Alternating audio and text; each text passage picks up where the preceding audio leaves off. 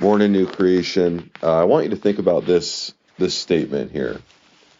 In an age of unbelief, confusion is the social currency.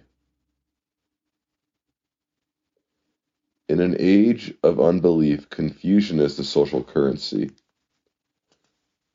To have any kind of certainty about your beliefs, no matter what that is, but for us, following Jesus, is not well received in an age of unbelief. And even in the church where people are deconstructing their faith and looking critically, to be in those circles and conversations and to express any kind of certitude, people can look down their nose at you, and that can be challenging. But in this age of unbelief where confusion is a social currency, how do we hold on to our faith, hold on to Jesus? Maybe not so much our house of theology, like I mentioned in yesterday, but hold on to Jesus with some certainty. And so let's look at Hebrews 2 and 3 and see what it has to say, perhaps about that. So a few verses. Hebrews 2 starts off with this. Therefore, we must pay much closer attention to what we have heard, lest we drift away from it. For since the message declared by angels proved to be reliable, and every transgression or disobedience received a just retribution, how shall we escape if we neglect such a great salvation? It was declared at first by the Lord, and it was attested to us by those who heard, while God also bore witness by signs and wonders and various miracles, and by gifts of the Holy Spirit distributed according to his will. And later in Hebrews 3, he says this phrase twice. Today, if you hear his voice, do not harden your hearts. And again, he says, today, if you hear his voice, do not harden your hearts. Now, let me read this too out of 1 John. That which we have seen and heard, we proclaim to you. The life was made manifest, and we have seen it and testify to it. And earlier they say they've seen it with their own eyes, they've touched it with their hands.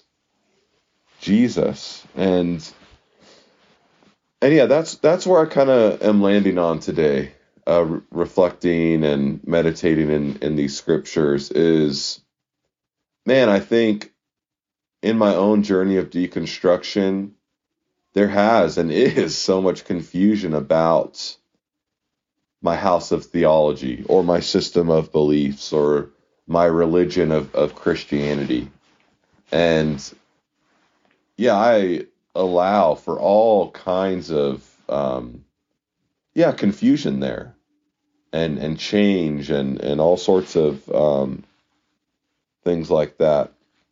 However, I really just love the emphasis in Hebrews and 1 John around experience, that these folks and their certitude is not, they're not defending systematic theology. They're saying, we've experienced this, guys.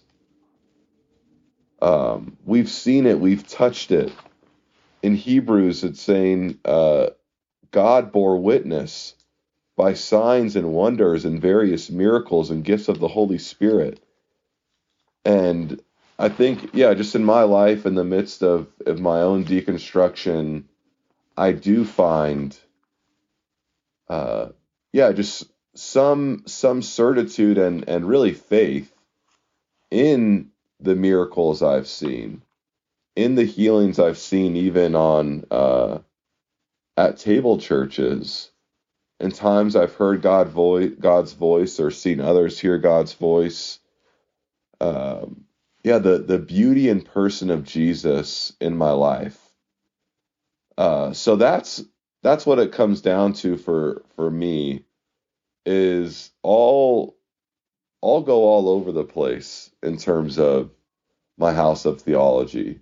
And when I talk with folks and yeah, but when it comes to sharing Jesus in my life, by faith, I do express that with some kind of certitude, like this is just what I've experienced.